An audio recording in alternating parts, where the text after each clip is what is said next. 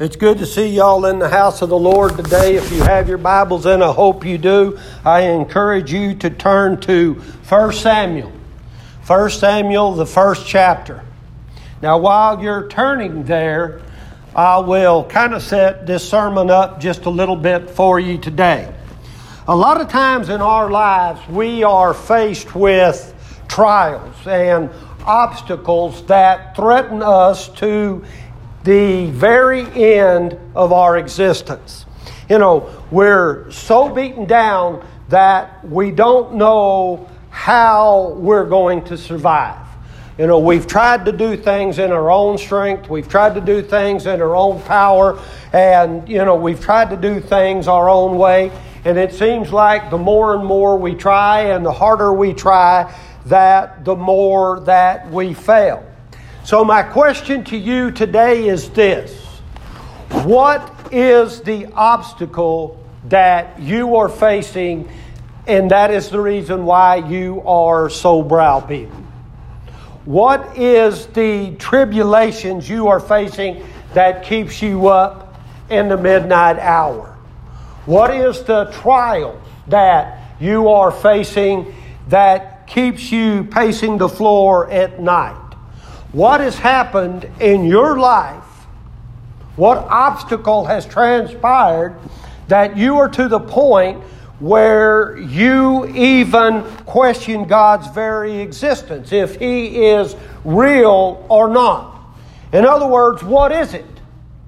That's kind of getting to the point. What is it? Is it family problems? Is it yourself? Is it brokenness? Maybe it is a relationship. Maybe it is the bills that you're facing, or maybe some of us here are facing health issues. Maybe it's a job. But the question is, what is it? What is it? You know, is it your past life? What has caused you to feel like giving up? What is it that has had a hold of you in 2020 or 2021 that had you feeling like you were not going to make it? Well, I think we need to ask ourselves the question, and you need to ask yourself the question, what is the obstacle? What is the obstacle? What is standing in the way? Now, here in a minute, we're going to look at this text in 1 Samuel. And when you look at this text, we're going to talk today about a woman named Hannah. And the thing about Hannah was, she was a woman of prayer. But she had what many of us would call a raw deal in life. But what I love about her is this. She did not settle for that raw deal that she was got. You know, in the game of life, we're dealt a hand, and we have to play that hand that we are dealt. We may not like it, but we still have to deal with it. And so, she got to the point where she refused to stay in the shape that she was in, and she did something about it. Now, I can see y'all looking at me and y'all are saying, well, what did she do, Pastor? Well, I'm really glad y'all asked that question, because I can tell you what she did. She went after God. Now, you remember here the past couple of weeks, and you better be nodding your head yes. You remember 2 weeks ago we talked about David. And David was out in the middle of the Judean desert. And he found himself in a very adverse situation. He was surrounded by his adversaries. His very own son was trying to kill him. And what did he do? He called out to God.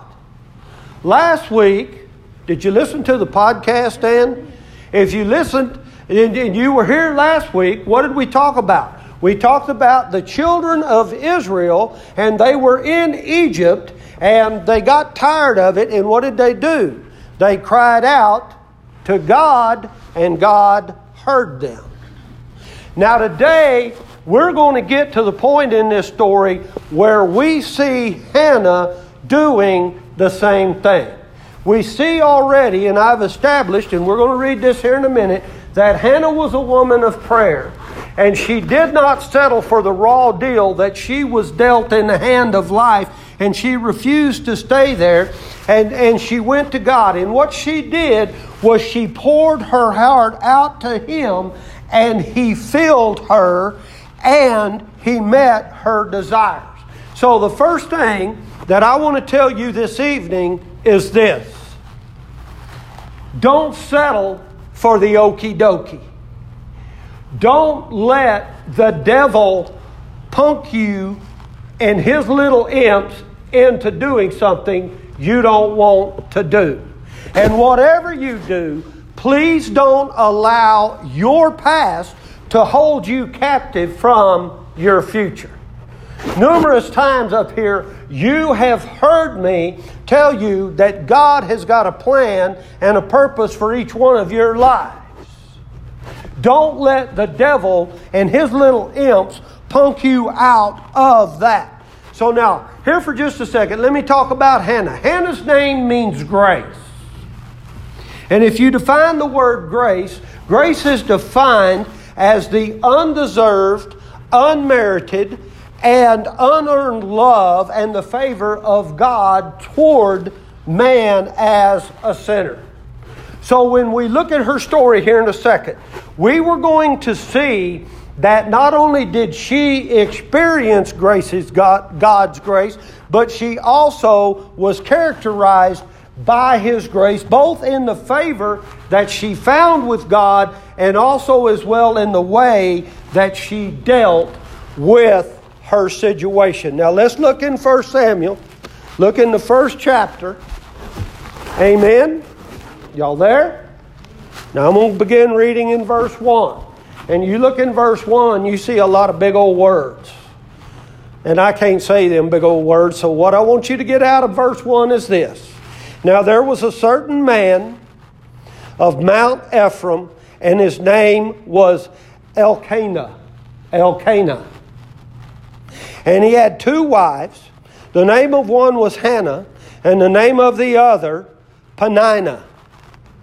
And Peninnah had children, but Hannah had no children. And this man went up out of his city yearly to worship and to sacrifice unto the Lord of hosts in Shiloh. And the 2 sons of Eli, Hophni and Phinehas, the priest of the Lord, was there. In other words, those 2 guys that I can't say their names were Eli's sons. We'll talk about them in a minute. And when the time was that Elkanah offered, he gave to Peninnah, his wife, and to all her sons and her daughters portions. But unto Hannah he gave a worthy portion. That word worthy means double. For he loved Hannah, but the Lord had shut up her womb. And her adversary also provoked her sore. That word sore is severely. For to make her fret, the word fret is miserable, because the Lord had shut up her womb. And as he did so year by year, when she went up to the house of the Lord, so she provoked her, therefore she wept and did not eat. Then said Elkanah, her husband, to her, Hannah, why weepest thou? And why eatest thou not? And why is thy heart grieved? Am not I better to thee than 10 sons? So Hannah rose up after they had eaten in Shiloh, and after they had drunk. Now Eli the priest sat upon a seat by a post of the temple or tabernacle of the Lord, and she was in bitterness of soul, and prayed unto the Lord, and wept sore. That word sore means greatly. And she vowed a vow, and said, O Lord of hosts, if thou wilt indeed look on the affliction of thy handmaid, and remember me, and not forget thy handmaid, but will give unto thy handmaid a man-child, then I will give him unto the Lord all the days of his life, and there shall no razor come upon his head. And it came to pass, as she continued praying before the Lord, that Eli marked her mouth. Now Hannah, she spake in her heart, only her lips moved, but her voice was not heard. Therefore Eli thought she had been drunken. And Eli said unto her, How long wilt thou be drunken? Put away thy wine from thee. And Hannah answered and said, No, my Lord, I am a woman of sorrowful spirit. I have drunk neither wine nor strong drink, but have poured out my soul before the Lord. Count not thy handmaid for a daughter of Belial. And that means, in other words, she's saying, don't count me as a wicked woman. For out of the abundance of my complaint and grief I have spoken hitherto. Then Eli answered and said, Go in peace, and the God of Israel grant thee thy petition that thou hast asked of him. And she said, Let thy handmaid find grace in thy sight. So the woman went her way and did eat, and her countenance was no more sad. Keep your Bibles open right there. And let me visit with you today. It didn't kill me. It didn't kill me. Now, when we look at Hannah, we see a woman. She represents a class of women. Those who deeply long to have a child of their own, but for reasons known or unknown, were unable to do so. But we also view Hannah as the model mother. And the reason I tell you that is with good reason. I want you to look at what she promised, and you find this in verse 11. Look what she promised God even before she became pregnant. She said, Lord, if you will give me a boy, you give me a little boy, I'll give him back to you.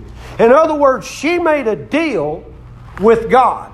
So the Word teaches us that at her son's birth, whenever he got big enough, that she dedicated her son, by the way, her son was Samuel, to the Lord's work. And when the time came, she kept her promise and she left him in the temple to be prepared for a life in the ministry of God. Now let me stop here and interject something here. I want you to look at that very closely, because I want you to be careful what you promise to God in prayer. Now I want you to think about this. Be careful what you promise to God in prayer. And the reason I say that is He might just take you up on it. You know, numerous times from this pulpit I have told you, be careful what you ask for, because you just might get it. Now I'm telling you, be careful what you promise God, because He may take you up on it. And here's the thing. God keeps His promises. God never promised anything to anybody that He did not keep. So He keeps His promise, and He expects us to keep ours. So I'm telling you that it is very dangerous, it is very dishonest to ignore a promise, especially when we make that promise to God. And what we see here was that Hannah followed through on her promise. She said, Lord, you give me a son, and I will give that son back to you when the time comes. In other words, when he gets big enough, when he gets old enough. But there's something else. Let's not forget that the path of Hannah was not easy. Notice that she was not a woman without troubles. She was also, I want you to notice that the troubles that she had did not kill her. You know, the biggest problem that Hannah had simply was she could not become pregnant and have kids. And that's what was going on with her. But you have to understand, within the culture that she lived, that was an extremely heavy burden to bear. And the reason I say that is because all women wanted a boy child. Why did they want a boy child? Because Jesus wasn't born yet. And Scripture said that the Messiah would come through the seed of a woman. So every woman was wanting to have a boy child, hoping that they were going to have the Messiah. But to make matters even worse, she lived during a time when polygamy was acceptable. And so she found herself despised not only by other women, but especially by one woman in particular, and that was Peninnah, the other wife of her husband, who was Elkanah. And apparently, Peninnah had no trouble getting pregnant. But the problem was that Peninnah was cruel. She was vindictive. And she taunted Hannah. Now, I told you what Hannah's name meant. Let me tell you what Peninnah's name meant. Her name meant venomous or cruel. In other words, she was spiteful. She was hateful. She was hostile. She was full of malice. And she was an enemy or an adversary toward Hannah. She wanted to make her life a living hell. And you can see by the way we define her name, that was her attitude. It came alive in her. And so the Bible tells us, and maybe you noticed this when we read the Scripture, if you paid attention, but did you see it says that Elkanah loved Hannah? Did you get that in the Scripture? But you don't say in there anywhere where it says he loved Peninnah. It does not say that.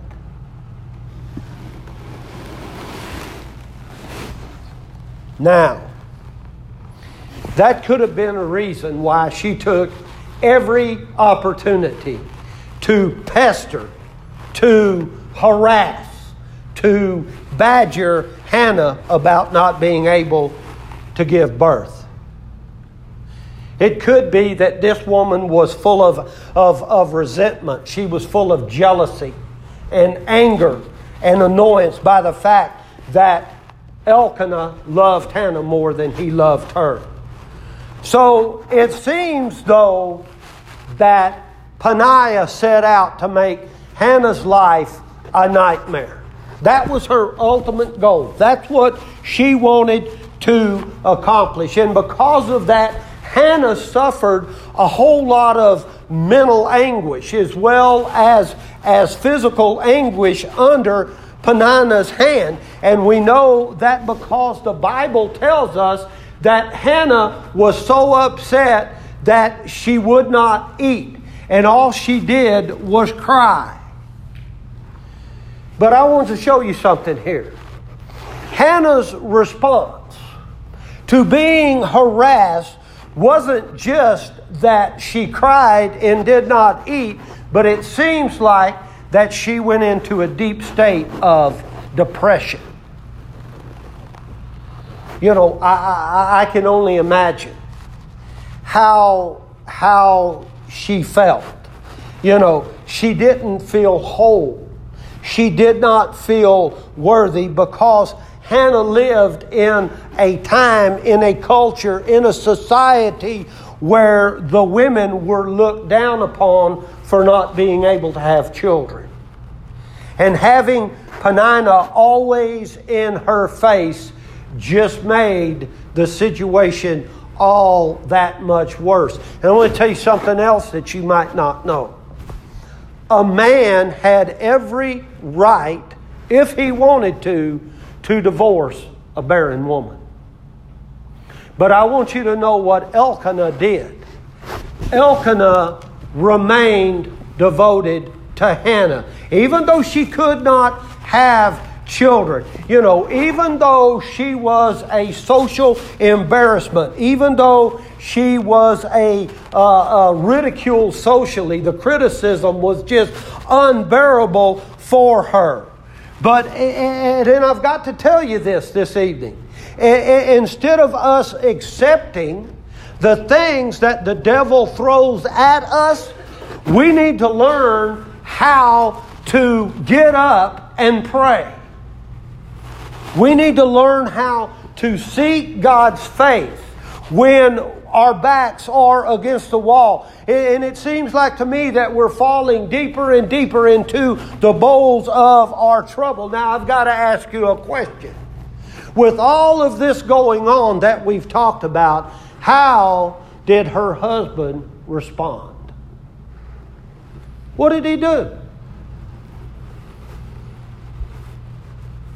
Well, let's give him just a little bit of credit, because he tried to be understanding. He tried to be supportive. He told Hannah how much he loved her. You notice in Scripture that we read in our text, he even tells her, am not I better to thee than 10 sons? And to prove that, when they went up to Shiloh to worship, the Bible says that he gave her a double portion at the feast. But I need to tell you something. However, that didn't work then, and it does not work now. Listen to me. Listen to me very closely, folks. Don't try, and there's too many people out there in this cruel world that are trying to do this. They are trying to solve emotional distress by just eating a whole bunch of more food, or buying whoever their mate expensive gifts. We can't defeat emotional distress by tying up and using drugs and alcohol as a tool. We can't beat emotional distress by drowning ourselves in a job or in money.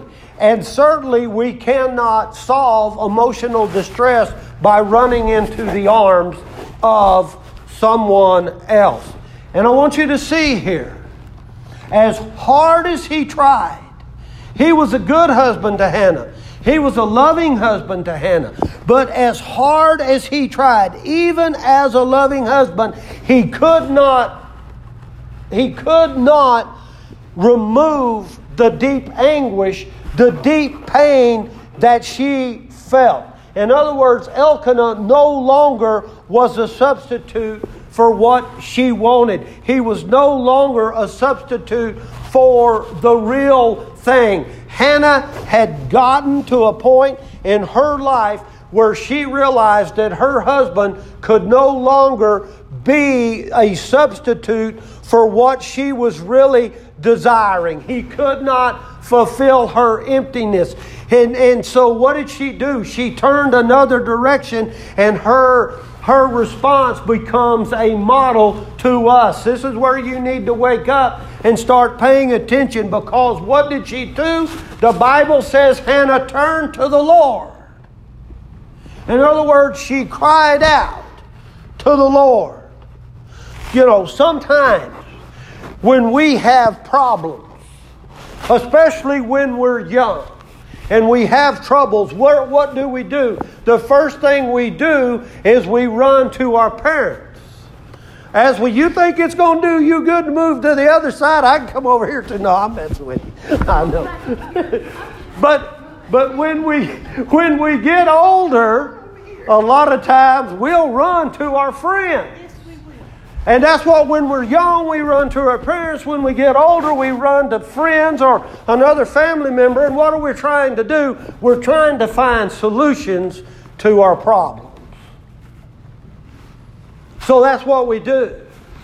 But you notice that Hannah did not do that. Hannah runs in a different direction, and she runs to the Lord. And many of you know, you can run to your parents, you can run to your family, you can run to your friends, trying to get the solutions. But the thing is, they don't know the answers, because if they did, they would use those answers to help themselves.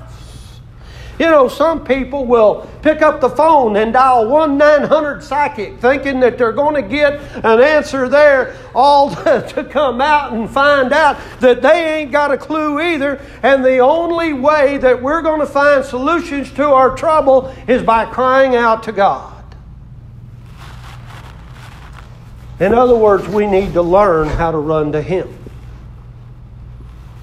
Now, you may be sitting there thinking, well, I know the pastor, and I think the pastor's got all the answers. Well, if you come to me and ask me for the answer, I'm going to tell you run to God.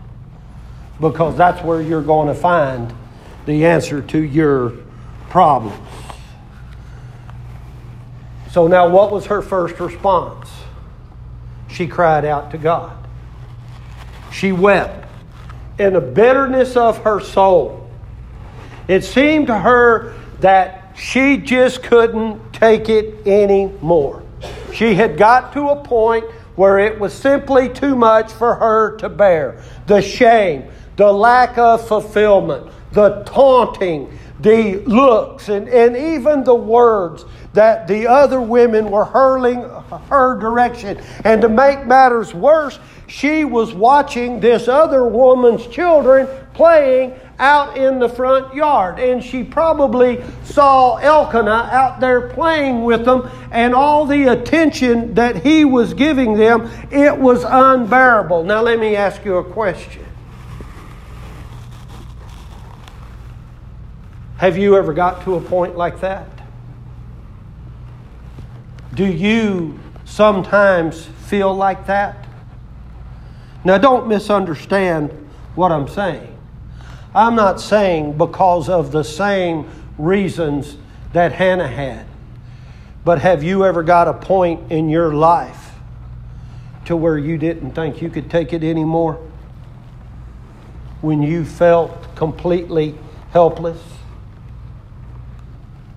And the tears began to flow? You notice that was Hannah's first response.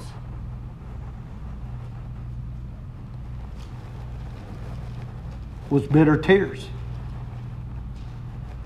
But I think I need to tell somebody this evening that when you're going through whatever you're going through, and you get to that point where you feel helpless, when you get to that point where you feel like I just can't take this for another second, and those tears begin swelling up in your eyes, I think I need to tell you to let them flow.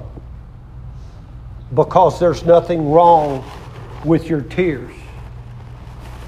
But when you're going to let them flow in the presence of God, and let your crying turn into praying.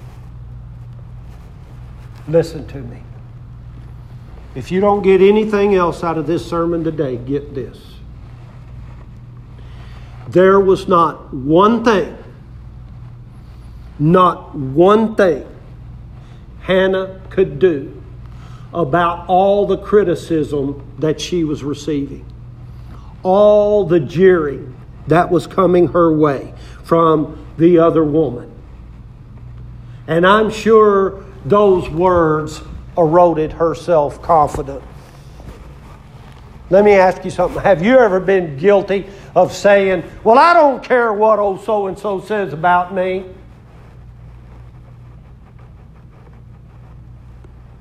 Have you ever done that? I have. I don't care what they say about me. I don't care what they think about me. But if it gets bad enough, and it gets nasty enough, maybe we don't let somebody else know. Maybe we don't tell anybody else, but deep down inside, it's gnawing at us. Because we can't get it out of our heads. It's there. And we dwell on it. And we dwell on it. And we dwell on it. Folks, there wasn't one thing that she could do about everything she was going through, but I can tell you this. You can do something about the way you respond to it. Have you ever thought about that? There is something that you can do about how you respond to it.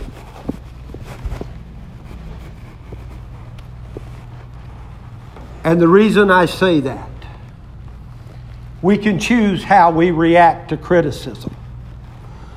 Because rather than dwelling on our problems, we can enjoy the loving relationship that God has brought into our lives.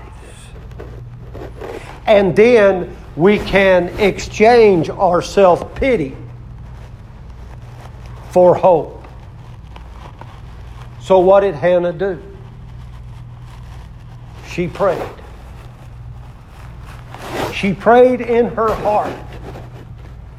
You notice our text tells us that her lips were moving, but there wasn't any words coming out. Hannah poured out her soul as she prayed. And I'm not talking about when Hannah prayed, this wasn't some surface prayer that she was praying. It was a prayer that was coming from the innermost center of her being. It reminds us of the familiar words of the psalmist that says this. It's a song that we say, I'm pressing on the upward way.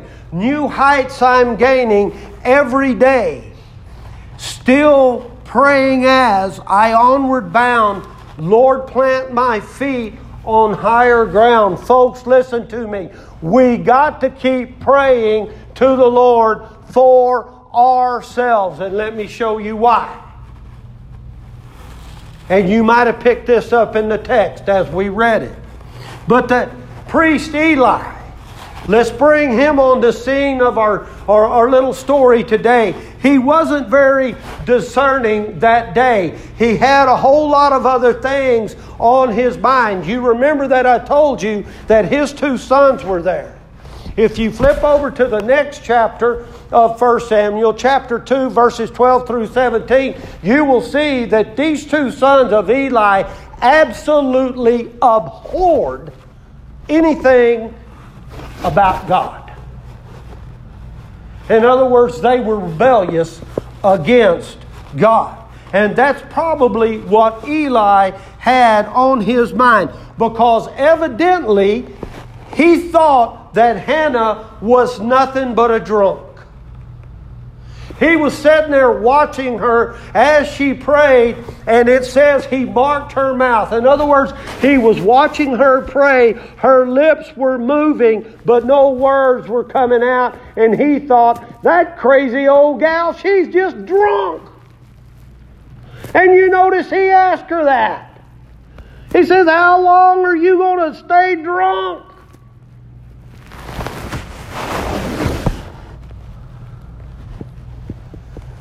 And she had to explain to him that she wasn't drunk, but that she was praying because of her travail. She was lifting up her voice unto the Lord, that her prayers was coming out of all of her anguish and pain and grief that she had been experiencing. That tells me, listen to me, that tells me no matter what folks think about you, that you've got to keep praying. You see what Hannah did? You look in verse 12 of chapter 1. Eli was watching her. He thought she was a stark raving lunatic drunk. But the Bible says she continued praying.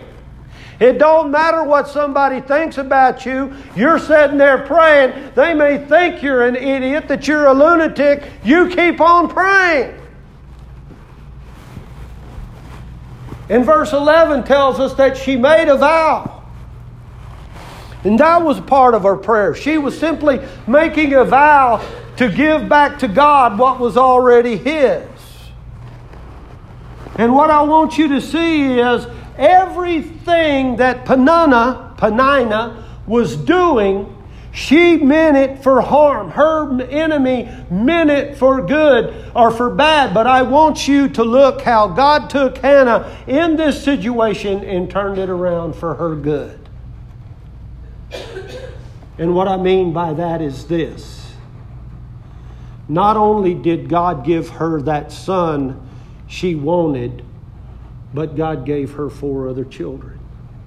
Well, I was corrected at Rockwood this morning. A woman said 5 other children. But anyway, she had a whole passel. But here's what, let's wrap this up. And this is what I want you to see. As much as the devil wanted to destroy her, God turned this thing around. And I need to tell someone in this room today, even though the devil wanted to kill you, the devil wants to destroy you, he wants to depress you, he wants to bring you down, he didn't kill you. It didn't kill you. And if it don't kill you, it only makes you stronger.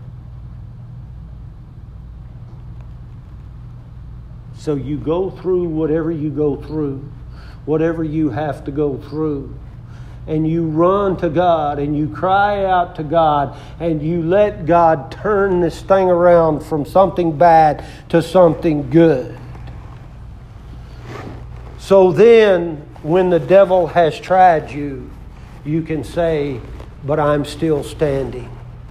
I'm standing on the promises of God.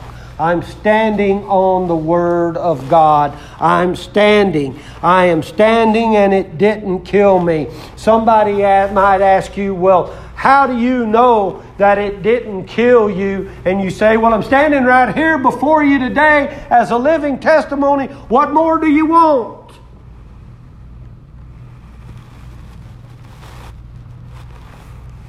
Yeah, you may have seen me downcast and dejected and depressed. Yeah, you might have seen me disappointed and discouraged and disenchanted. And I was filled with bitterness and I was filled with anguish. But you know what? I'm still here. I'm still standing. It didn't kill me.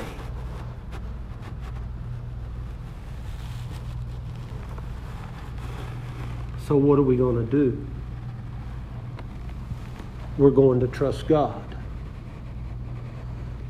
We're going to take whatever obstacle that is standing in our way, and we're going to give it to God. And we're going to trust God. No matter what it looks like, no matter what it seems like, we're going to trust God. And let Him do what He wants to do instead of trying to handle it on our own. Let's pray. Father God, we just thank you today for this word that we've heard, Father. We just thank you so much for this church family. Father, I just ask that you continue to protect us in this very challenging time. Father, I just ask that you guide us and direct us as we leave this place, Father, and forgive us where we fail you. Father, we just thank you for this time that we've had today to spend in your word, to hear your word proclaimed. And Father, keep this on our hearts, that whatever we come up against, that we need to take it and run to you. Father, we got a lot of folks that are missing today, and we just ask that they're safe, and we pray that you bring them back at the next appointed hour. And all the folks that we've got on our prayer list, Father, once again, we lift them up to you, and we ask that whatever need they have, that need is met. Father, we thank you for the blessing of rain that you gave us, Father. It just replenished the old earth, and we praise you so much for it. And of course, Father, we continue to ask for more, as only you can send it. So, Father, watch over us and care for us as we leave this place. In your Son's name we pray. Amen.